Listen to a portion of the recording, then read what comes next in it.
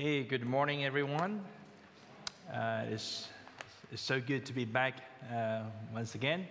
The last time I was here, I felt a bit lonely, and we only have a couple of people. But I know that you are worshiping with us at home, online. And if you ask me which one do I prefer to have people here, worshiping together physically. And so it is my privilege to be able to speak to you on this topic. In fact, I was asked to do an introductory message on the series of Lent.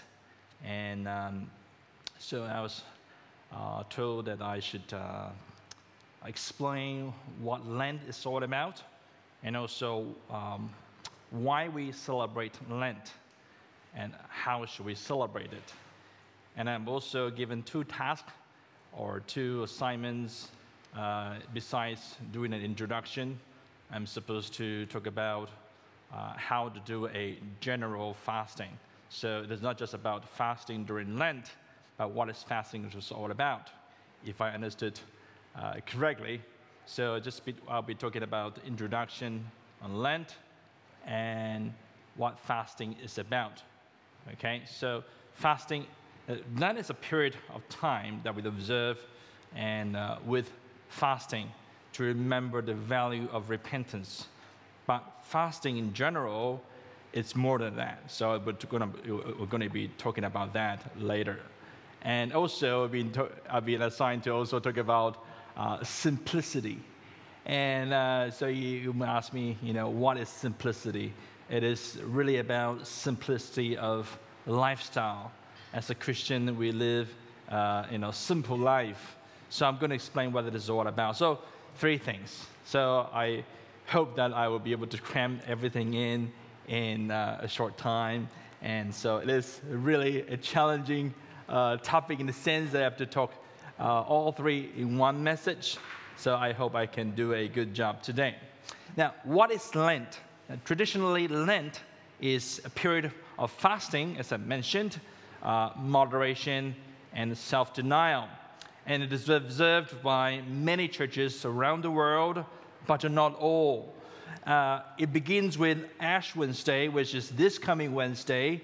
The reason why it's called Ash Wednesday is because spraying of ashes on your body together with wearing the sackcloth in the Old Testament is always associated with repentance. You will remember that, or probably read it somewhere in an Old Testament. So Ash Wednesday marks the beginning of the Lenten season, and also symbolizes that we ought to begin our journey, in the Lenten season by repenting of our sins or remembering the value of repentance. And it ends with the Easter Sunday, which is for this year, 17th of April. I believe that you have some events or something that coming up on that day. And for other churches, many churches actually, normally we will hold a Bible conference or a church camp or a church retreat over that Easter weekend from Friday and then Saturday, Sunday, and then all the way till Monday. And so, but because of the coronavirus, many churches aren't able to do so. And so during Lent, participants eat sparingly or give up a particular food or habit. Now, I said Lenten season is associated with fasting, but normally when they do fasting, or when we do fasting, it's not a full fast because it's a 40 over days period. And unless some supernatural intervention is happening, you won't be able to survive at the end of the Lenten season. So it's not full fast means that you don't go without eating and drinking, but some did in the Bible. Actually, it was so we call that a supernatural fast. And so normally we eat sparingly or by giving up something. And since my children go to a Christian school, each year the school actually encourages the students to give up something. And during the Lenten season, and it could be chocolates or donuts or sweets or anything, And so for the rest of us, it's also also common for people to give up smoking or eating sweets for adults as well, and for all their favorite food. And so it's 6 weeks of self-discipline. And again, the goal is to remind us of the value of repentance. And then again, I'll remind you once again, when we talk about fasting in general later on,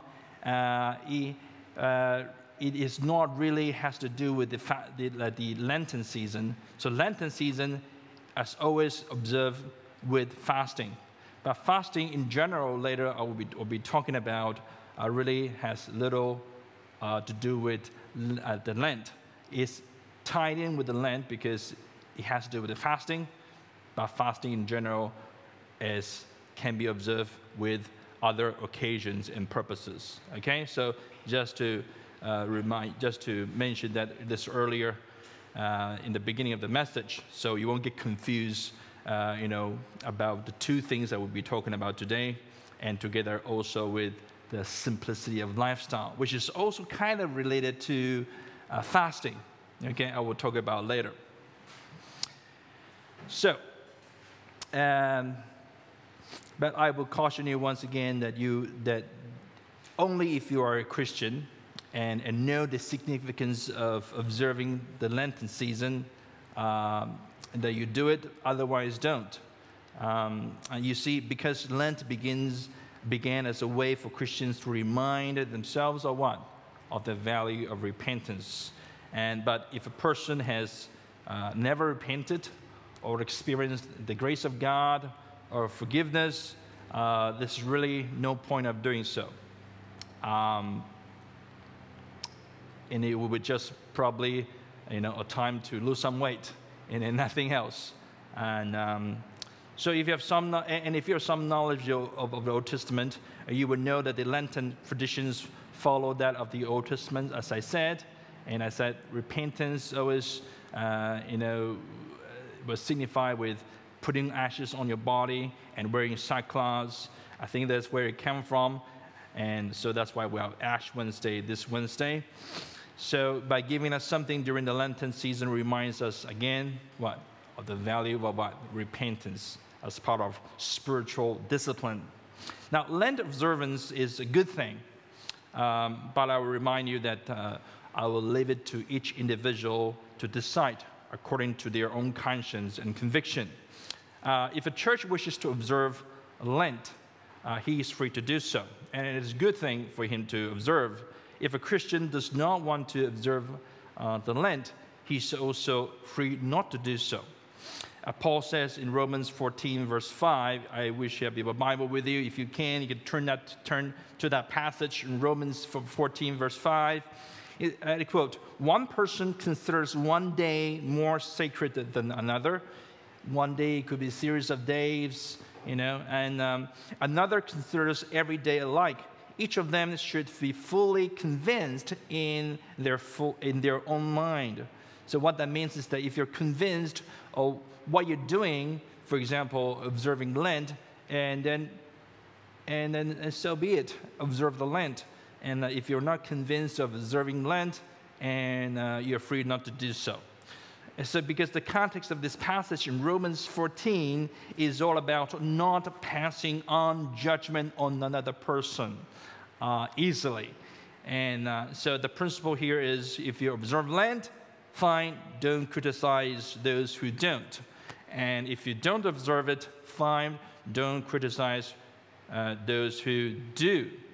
So whether or not a Christian, by the way, this is very important here, whether or not a Christian observes the Lent, what is important to notice is that we ought to focus on repenting of sins and consecrating oneself to God. And so even if you do observe Lent for this period of time, it does not mean that the repentance, lifestyle repentance is not important for the rest of the days in the whole year. So some people say, well, Lent is important, let us observe Lent. And after Lent, he is free to live whatever lifestyle he wishes to. In fact, it's his old lifestyle. Just like, for example, on Sunday, We come to church on Sunday, everybody's like, we look holy and we behave like a holy people. But how about the rest of the days from Monday to Saturdays? Do you behave like secular people, the worldly people, doing worldly stuff? Or only when you become holy and when you come to church on Sunday? It's the same thing for observing Lent. If you are not ready to dedicate yourselves to live a lifestyle of repentance, and by the way, repentance is constant. It doesn't end until we see the Lord, meet the Lord face to face. Yes, repented of our sins to God, and our sins are forgiven once for all. We're saved once for all. But we sin still every day. That's why we need to repent of our sins every single day. So that lifestyle of repentance should be a normal daily living. So again, it shouldn't be limited just Lenten season. Okay? So that is what Lenten season is all about. It's to remind us of the value of repentance, and it's supposed to carry on and continue throughout your Christian walk with God. Now, so as I said, I would do an introduction and talk about fasting and also about simplicity.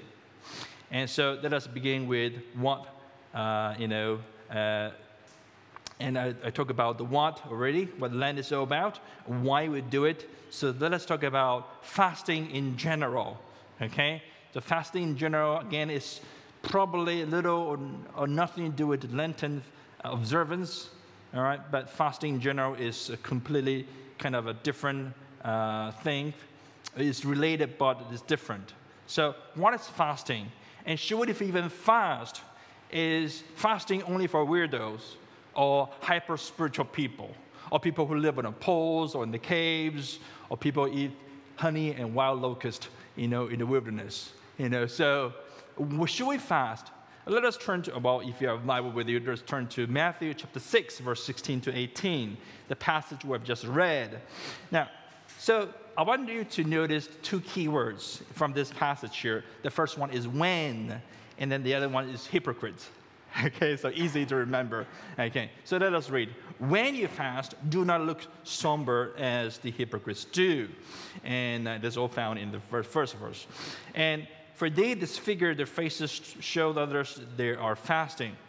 Truly I tell you that they have received their reward in full. But when you fast, put oil on your head and wash your face, so that it will not be obvious to others you are fasting, but only to your Father who is unseen, and your Father who sees what is done in secret will reward you. Again, notice the two keywords. What's the first keyword?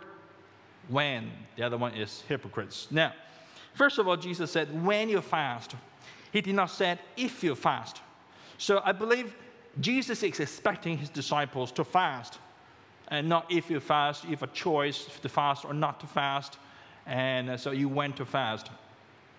And the times I do fast, I'm going to tell you why and how or when. And otherwise, it will be a hypocrite. Okay, so I won't tell you. Okay, but I do. And so that's number one. Second thing is that the word hypocrites. Now, the hypocrites comes from the word to describe a person who is as an actor or actresses. If you're an actor or want to pursue a career of an actor, there's nothing wrong with that, okay? Doesn't mean that you're a hypocrite. But what does the actor do? What do actors and actresses do? They act. They play and act for what? For people to see. So we can say that they pretend to be someone who they're not, okay? For good reason, of course. And but not for Pharisees. The Pharisees in the days of Jesus, they fast, and they put an act for people to see. So, oh, I'm so hungry. Oh, I'm suffering. Oh, I'm so spiritual. You see, I'm so spiritual. I'm fasting. So that's the hypocrites in a sense. They put in an act for people to see, and they get the reward, which is the praise of man. So the reward here, I believe, is the praise of man or praise of God in heaven. Okay, not necessarily a physical reward like an iPad or something in heaven, but it's like a praise of God. And so Jesus said, well, if you do that, if you do fasting in order for people to see, then you have received a reward from man, and you will not receive a reward from God. And so if you do fast, comb your hair, put some oil, and then brush your teeth or whatever, and do everything nicely, and just tell people, no, I'm okay, I'm nothing, nothing's happening, So why fast? Well, because every time you fast, you feel the hunger pang, every time, every 15 minutes or every 10 minutes, you do feel hungry. And the hunger is supposed to remind you to do something. Not the purpose of getting, some, weight lost, but to remind you to pray. Okay, it's to pray. So every time you feel hungry, it's time to pray. I feel hungry, it's time to pray. So that is the purpose of the motive behind fasting. Okay, so first of all, if you do fast, when you fast, not if you do fast, when you fast, then that means Jesus is expecting us to fast, and when you fast, do not fast as hypocrites for people to see. And so now, when you fast in the passage actually raises more questions, right? When you fast, what do you mean when you fast? What are the occasions that we can fast or we should fast? And so one author listed actually 10 occasions to fast. And don't worry, I'm not going to talk about all 10. It's going to take like 1 or 2 hours. So because, before I begin, I must say that fasting has to be done with a purpose, for the purpose of prayer. Okay, for prayer. And but Lenten fast during the seasons is done with the purpose of prayer, yes, but to remind us of the value of repentance. But general fasting has to be done with the purpose of prayer. All right, praying for what? And that is the categories I will be listing right now. So since there are 10 of them, I will probably just giving you about 3, okay? And I will mention the 7 others quickly. But I will also list all 10 occasions in the discussion questions I have given out for your fellowship groups to discuss, and if you're one of those fellowship groups. So number 1, and the number 1 purpose is for us to fast is that we are to fast to strengthen prayer. So, in one famous French theologian by the name of John Calvin, or Sean Calvin, whatever the French pronunciation is, I quote, whenever men are to pray to God concerning any great matter, it would be expedient to appoint fasting along with prayer. Now, if you do not know who John Calvin is, and that's unfortunate, do pick up a copy of his writings and do read about him. He is one of the greatest theologians of all time during the Reformation period. And so, now in the Bible, there are people who strengthen this prayer through fasting. People like Ezra, for example, fasted in order to ask God for help. In Ezra chapter 8, verse 23, he says, "So we fasted and petitioned our God about this, and he answered our prayer." Now, the duration of a fasting is not mentioned here, but I suppose a few days, even up to a week or 2, so to strengthen this prayer, because he's praying to God concerning a matter that is very, very important. And so he fasted and prayed. So, but I was remind you one thing very important is that fasting is not a way in which we force God to answer our prayer, or so-called twist God's arm to do something that we want him to do. And it is not for that purpose. The purpose is to remind us, or the person who prays or fasting, the gravity, the importance of the matter that he is pleading to God. So every time you fast, you are reminding yourself of the gravity of the importance of the matter when you submit your prayer item to God. So it's not to manipulate God as you would. We can never manipulate God. God is sovereign, in control. And we cannot treat him as the genie in the bottle. I've got 3 wishes, and then if I fast, if I torture myself, God will hear me. No, that's not how it works. God answers our prayer according to his holy will. So that's why we pray to him. We pray according to his will, not according to our will. And if you pray outside of his will, he will not answer you. If you pray according to his will and within his will, he will answer you accordingly. All right? And that's reason number one, we should fast, is to strengthen our prayer. And second, to seek God's guidance. Now, this is something that is very relevant to all of us. Who doesn't need guidance from God? Who doesn't want guidance from God? All of us, pastors, elders, everybody, okay? So, or more clearly discern the will of God. Now, in the Old Testament, there's one episode.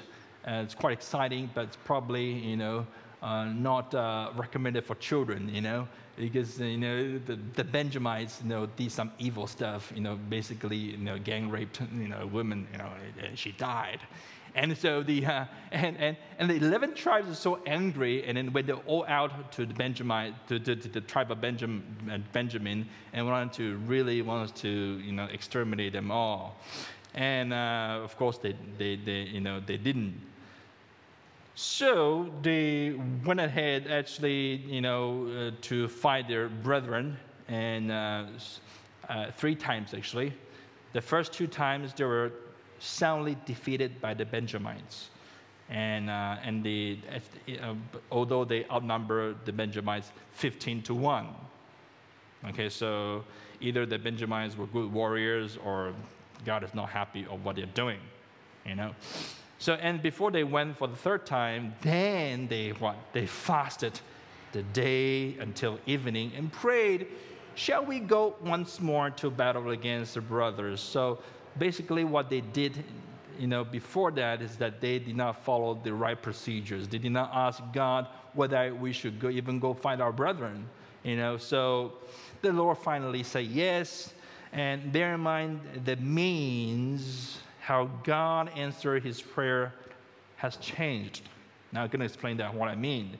In the Old Testament, and if you read Hebrews chapter 1, God in the olden days, he revealed to his people through prophets and through visions and dreams, right?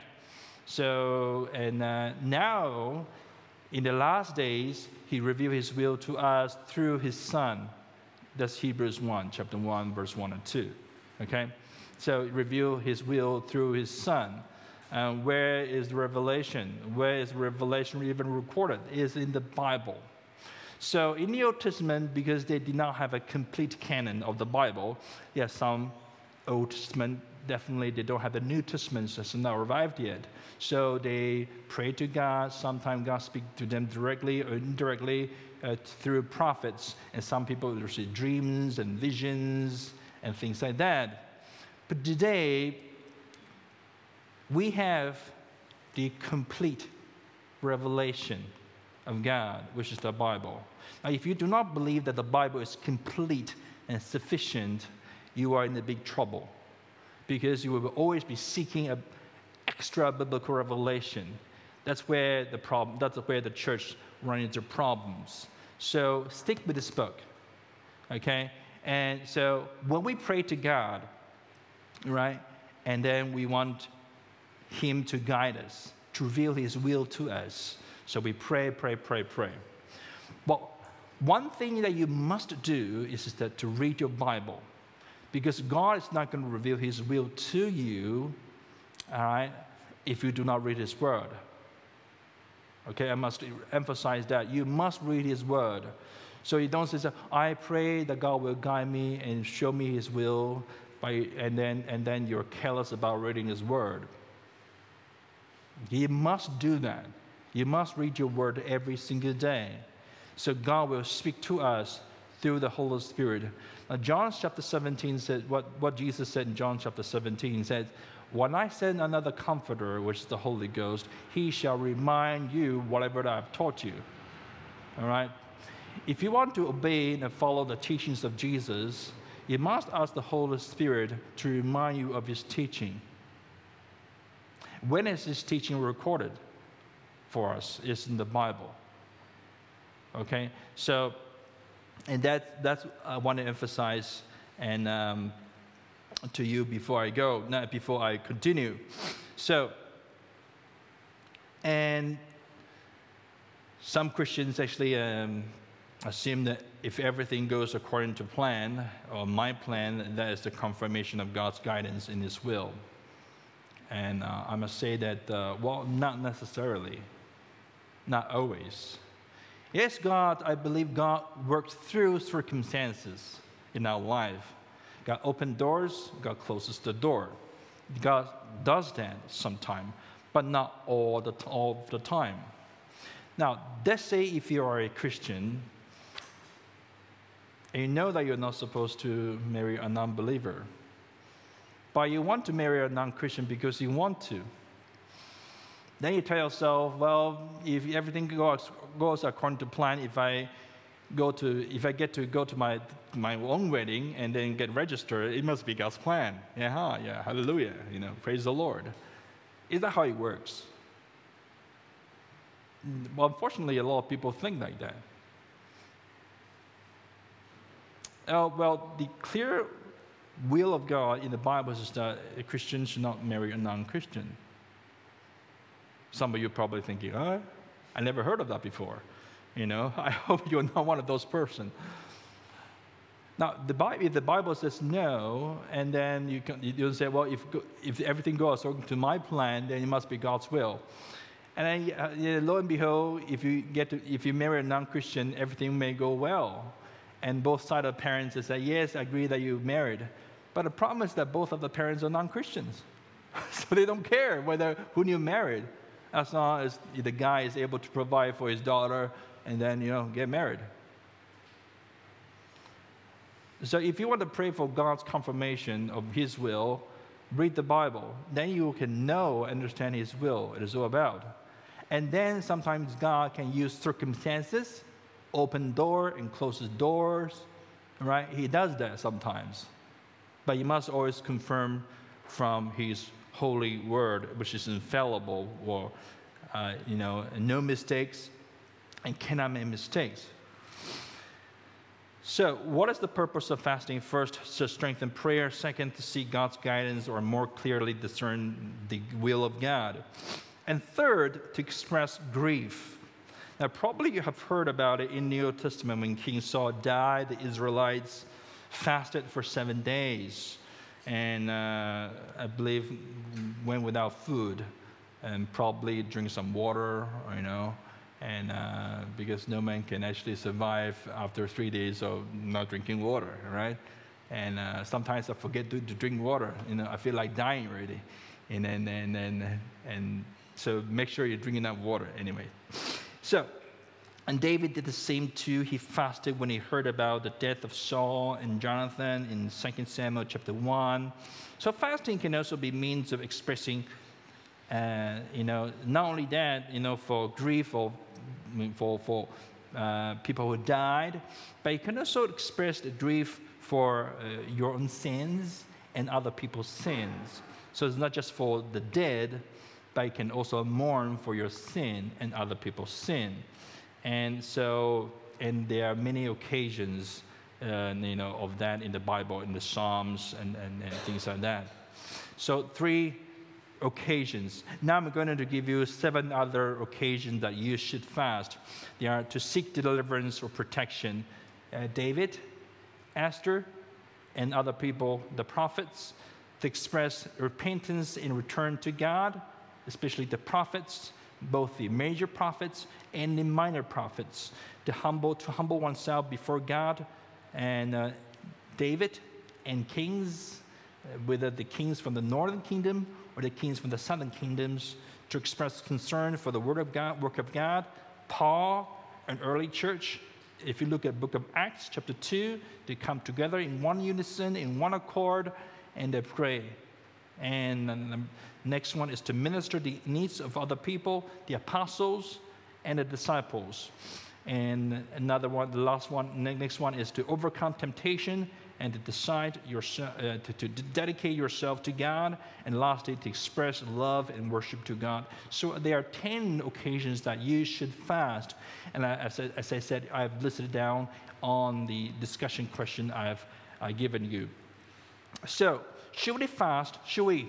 Well, yes, because Jesus said, when you fast, not if you fast. And why fast? Because our sense of hunger reminds us to pray. And it's difficult, I know, especially we're living in this world with, of fast food and everything. We can't go without food for very long. But if you find appropriate occasions such as these that I mentioned, that you should fast and pray. And and then there is a spiritual discipline of simplicity. And as I said, which is kind of relating to fasting. Why? It is because if fasting is about giving up food for the purpose of spiritual discipline, and the simplicity is about giving up, storing up your treasures or wealth or riches on earth for the purpose of spiritual discipline. So both have to do with giving up of something for the purpose of spiritual discipline. And fasting is about food, and living the life of simplicity is about not giving up your wealth, brother. It is giving up, storing up your treasures on earth. I'm going to explain what that means, okay? So, and before that, I'm going to explain what that does not mean first. Okay, because a lot of people seems to misunderstand these teachings of Jesus. And so, let me read to you the passage from Matthew chapter 6, verse 19 to 21. And Jesus said, "Do not store up for yourselves treasures on earth, or riches, or money on earth, where moth and vermin destroy, and where thieves break in and steal. But store up for yourselves treasures in heaven, where moth and vermin do not destroy, and where thieves do not break in and steal. Where your treasure is, there your heart will be also." And as I said, I was going to explain what that does not mean. Okay? Firstly, Jesus is not saying that money is evil. If it is, give money to your elders, your pastors, or to churches, all of them. All right? So money itself is not evil. The Bible, what does the Bible, I often hear people say, money is the root of all evil, But it's not. The love of money is the root of all evil. And then people who try to quote the Bible out of context and said money is the root of evil. Love of money is the root of all evil. If money is really the root of all evil, why are we taking offerings on Sunday? Why are we, giving money to the missionaries or the pastors? So that is not what Jesus is saying. Secondly, Jesus is also not saying that saving or storing money in your bank is evil. Okay, I'm going to explain what that means, okay? And remember the wicked and lazy servant in the Gospel of Matthew, chapter 25. And one servant with 1 talent, and another one with 5 talents, the other one with 10 talents. What happens to the one with the 1 talent? He hid it in the earth. And then the master came back, rebuked him, and he said, "You should have put my money on deposit with the bankers, so that when I returned, I wouldn't have received it back with interest." So it is okay, it is perfectly fine to store up your money, your treasures in the bank. Okay? Thirdly, Jesus is also not saying that owning a property like house is evil. Now, in the 10 Commandments, we're commanded not to steal, and also not to covet, 9 and 10. So it implies that we can own a property and we should not covet somebody else's property. In fact, property rights is mentioned in the Old Testament, and it has been protected and guarded in the law of Moses. So if you own a house, it's a good thing. And remember the sermon that I preached last month? Okay. And I preached on the, stewards of money and stewards of time. And you see, everything that you think that belongs to you actually belongs to God. God owns everything. And we are mere stewards of His money and His possession. And God has blessed you with everything that you think that you do own now.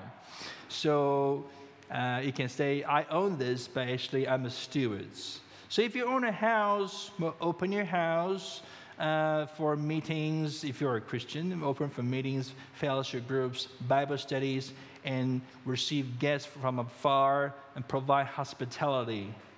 If you have a car, use a card to provide transportation if you can. Unless you are a family of 5 people, then it's maybe difficult. Then you have to get a 7-seaters or be in a bus, And so if you can, provide transportation. If you have money is not the root of all evil. Love and hoarding all your money is the root of all evil. If you have money, well, support the missionaries, support your pastors, and support, whoever you think that is suffering financially.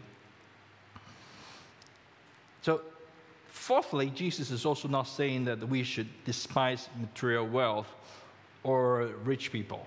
So he said, you are rich, must be evil. You are rich.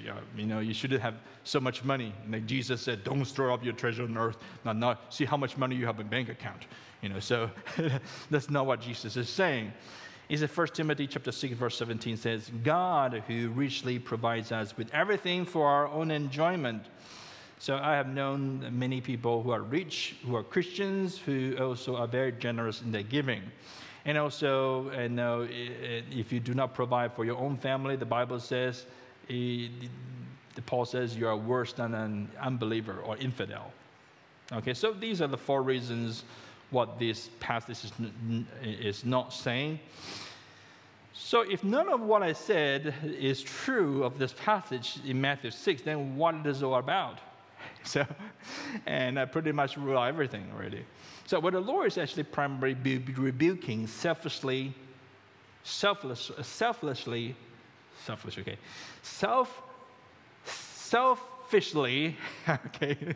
storing up your treasure on earth or accumulating riches or wealth on earth. Now, our Lord says, do not store up for yourself treasures on earth. And remember what I said, money is not the root of all evil, it's the love of money. If you're hoarding all your money and riches, remembered the rich man, and who died and went up and eventually went to hell. He basically, just says, he just said to himself, you have plenty of grain laid up for many years. Take life easy and eat, drink, and be merry. So he's storing up all his treasures and counting his money and then just storing up for him to see, selfishly. Okay, yeah, it's got it right today. Okay, this time. So the word storing up has the connotation of stacking up and laying on horizontally as one stacks of coins or something. So the purpose is self-satisfaction. Oh, I have so much money, every day I just count my money. But perhaps today all our money is digital. So maybe some of you are checking on your bank account. Wow, I get so much money today. So, but you don't want to do that. Jesus said you don't want to do that. But if God has blessed you with riches, wealth, there's nothing wrong with it. But you do not want to use the money for your selfish reasons. All right? And so use it for the advancements of God's kingdom and support missionaries, as I said. And there are many missionaries in the fields who are suffering or are struggling with financially. So support them, think about them, and pray for them. And so some people stacking cash. Some people even, would like to buy lots of cars and buy lots of house, and some even stack gold bars in the house. And in fact, I'm not joking. A few years ago, I come across a person who said to me, hey, you should be thinking about investing in gold in case of financial meltdown and when the market crash, where our paper money will render useless. I thought about it and said, yeah, okay, it makes sense. Then I thought, you see, why storing up gold on earth? You see, one day we'll be treading on the streets of gold, and the walls are made of gold. Everything will be made of gold, and gold on earth is probably one of the most valuable things. But in heaven, in the city of New Jerusalem, it will be used for pavement, for like gyprocs, concretes, all made of gold. Nobody will be stealing gold in heaven because everywhere is gold. Now you say, well, heaven, well, that sounds like too far from me. I'm only not even 30 years old. There's plenty of time for me to enjoy my life. And that is true.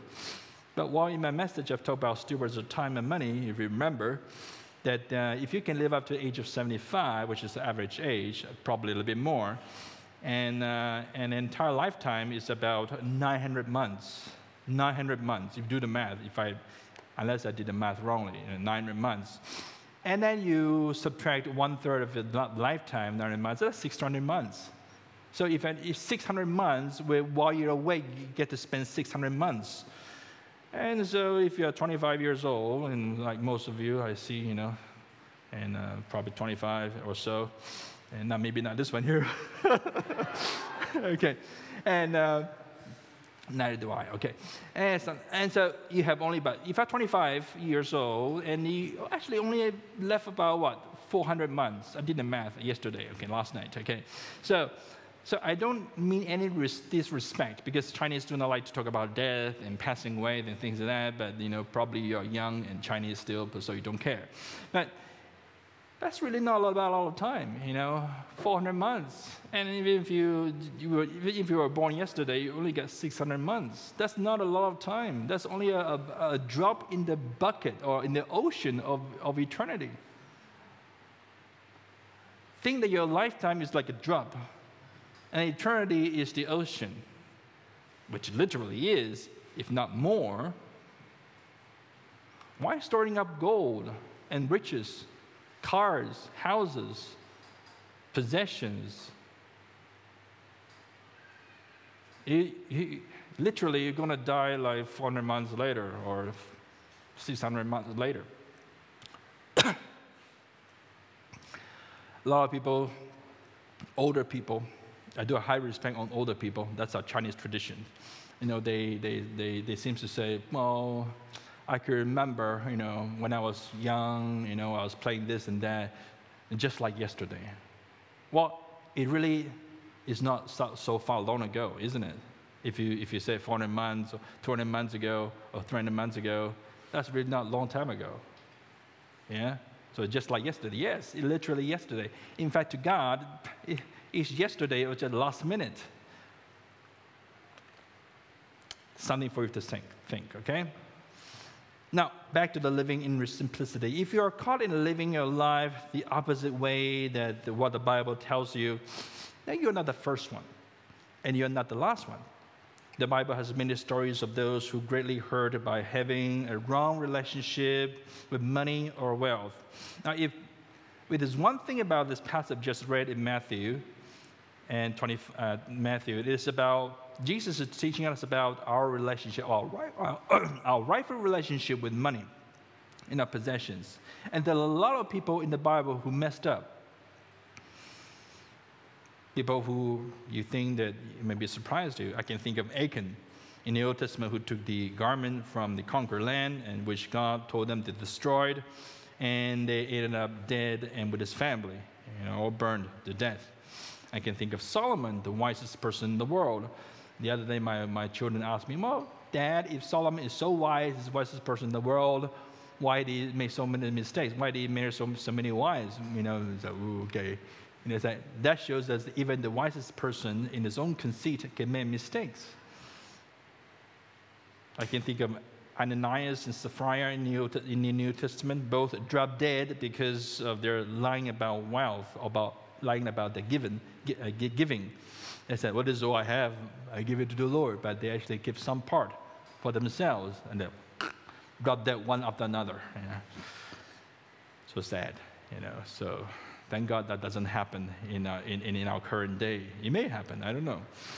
I can also think of Demas, who fell away because she loved this present world, possibly referring to, in part, to its wealth. So a lot of lessons we can learn from the Bible. So what can we do to start living in simplicity? So I'm going to give you 4 things, and I will end today. Now, firstly, to practice simplicity, we must learn contentment with what we have. Now, Paul says in 1 Timothy chapter 6, verse 6 and 8, he says, but godliness with contentment is great gain. Verse 7, rather. For we brought nothing into this world, and we can have nothing out of it. I remember Job, when God took everything away from him. Blessed is the Lord bless, and the Lord taketh it away. Blessed be the name of the Lord. What are you thinking? Well, when I came to this world, as a baby, I had nothing. And now God take everything away from me. Yeah, I have nothing. Well, I don't lose anything because I don't gain anything, and it's okay with me. So if we don't learn contentment, we will constantly be dissatisfied and running after more. I'm going to get into a sensitive area here. People sometimes are dissatisfied with the phone they have. Must have the latest phone, the latest gadget. Don't stone me here, okay? I know we are like what generation, I don't know, but we all like the latest gadget, which is not a sin in itself. But, try to think sensibly, do I really need that?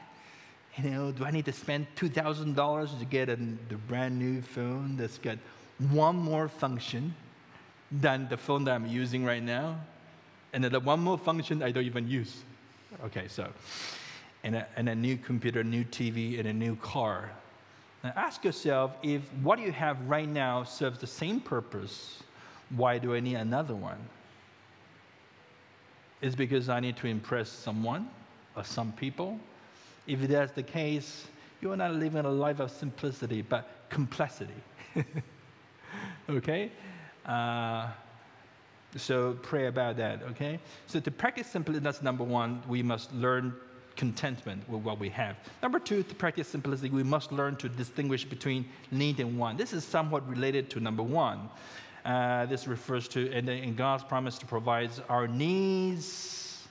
So one thing to teach our children is that I will provide whatever you need, but not whatever you want, because our wants are endless.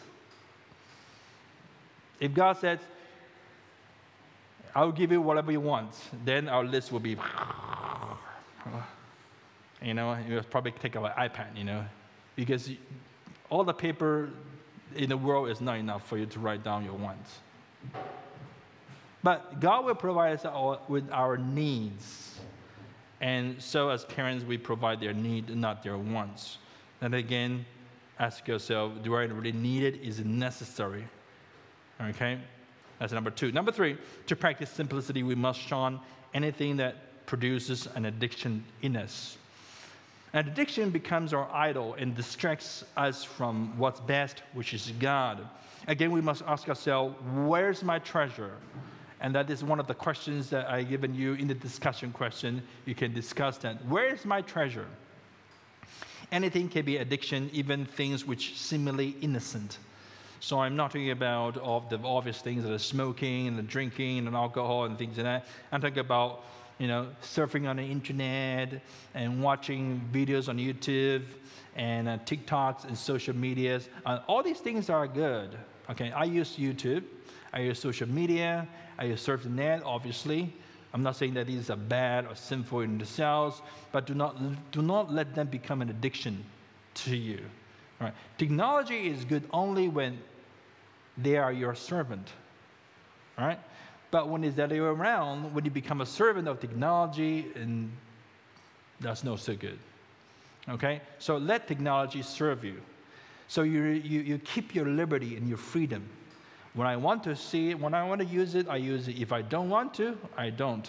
if I'm with my family or with my wife, or with my children, try not to use your devices because, you see, social media is supposed to bring people together, closer. Am I correct? But apparently, sometimes it is not so. And sometimes in the same family, everybody's sitting down, let's have dinner. Okay, let's have dinner. Let's have dinner. Let's have dinner. Everybody's scrolling their phone and checking messages, watching YouTube. And then some of the father said, hey, what's up I can't hear you. I'm listening to something. So some of you may be guilty of that, I know, but I must say, spend time with your loved ones because they love you. And I'm sure you love them too. And again, if your lifetime is only about 600 months, then God bless you with people who become your family. Spend some time with you. And I can watch my children grow, every day, every week. My 2-year-old, my baby is now about 8 years old. 8 years ago, time flies.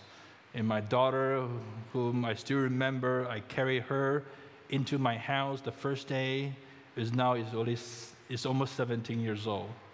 I can vividly remember that. So if God's blessed you with family, spend time with them, with your parents. And sooner or later, if you're going to get married and move out your house, and don't get a lot of time with your parents, spend time with them, okay? They love you, and you love them back, okay? And so, number 4, to practice simplicity, we must stay out of unnecessary debt. It's unnecessary debt. When I say unnecessary, it means sometimes debt is necessary because we all have a mortgage to pay off, right? Including myself, okay? I can't come up with $500,000 or $300,000. I bought my house very cheap, about, how many years is that? Okay, it's about 6, 7, 8. 9 years ago. It only cost about $315,000.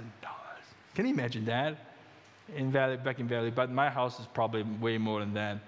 Anyway, so I still have to borrow money, although it's just so little money, so I still have to borrow money, and so as most of you. So I said unnecessary debt. That means if you have an option, if you can afford, if you can option not to borrow money, then don't. And so that comes to the topic of credit cards. Now, if you're maxing out your credit cards and owing the credit card company like $20,000, $50,000, and then that's probably not good because that diminishes your ability to bless other people. Now, if you owe a credit card company of $50,000 or $100,000, you probably won't be able to give to your church. Am I correct? Sometimes you I already own a credit card company. I have to already pay like $200 a week of interest. I don't know how much, about 20%, right? So how can I give to church? It probably won't be able to bless your pastors or missionaries, provide hospitality ministry, and go on a mission trip, or even go on the trip with your friends or your families. So try to cut down unnecessary debt. And so live a life of simplicity. So if you can keep spending on things that you want, which is unnecessary, you will eventually cease to have the ability to spend on the things that you need for your family, for your loved ones, for pastors, for other people. Okay, so in conclusion, whether be fasting or living a life of simplicity, they should all be done with humility and not out of pride. So this is very important.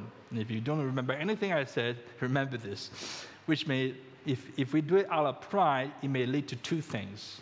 Number 1 is legalism. Number 2 is judgmentalism. Is what it's all about. I'm going to explain what it is. Legalism is an attempt to gain favor with God or impress our fellow men by doing certain things, like fastings and observe certain things, rituals and certain things. Now, you don't gain favor of God by doing something. That's legalism. We are saved by grace through faith. That's how we gain our standing before God. You don't, do something in exchange for the favor of God. God will be more happy if I fast. All right? But if it's not done with humility, out of humility, it is really useless. And it end up, we become legalism. Okay? We practice simplicity because we want to glorify God and join Him forever. And that's the number one question from the Westminster Confession of Faith or the Catechism. Was the chief end of man to glorify Him and enjoy Him forever? All right. So why do we practice fasting and all these things? Just to glorify God, and for the benefits of men. I would say that includes the glorification of God. So that's legalism. Don't do it out of pride. Don't want to impress other people. Another that's not related is judgmentalism. Judgmentalism is an attempt to judge fellow believers' maturity based on a set of spiritual practices. So if you do fast, don't say, I do fast, why don't you fast? You say, I'm more spiritual, you're not.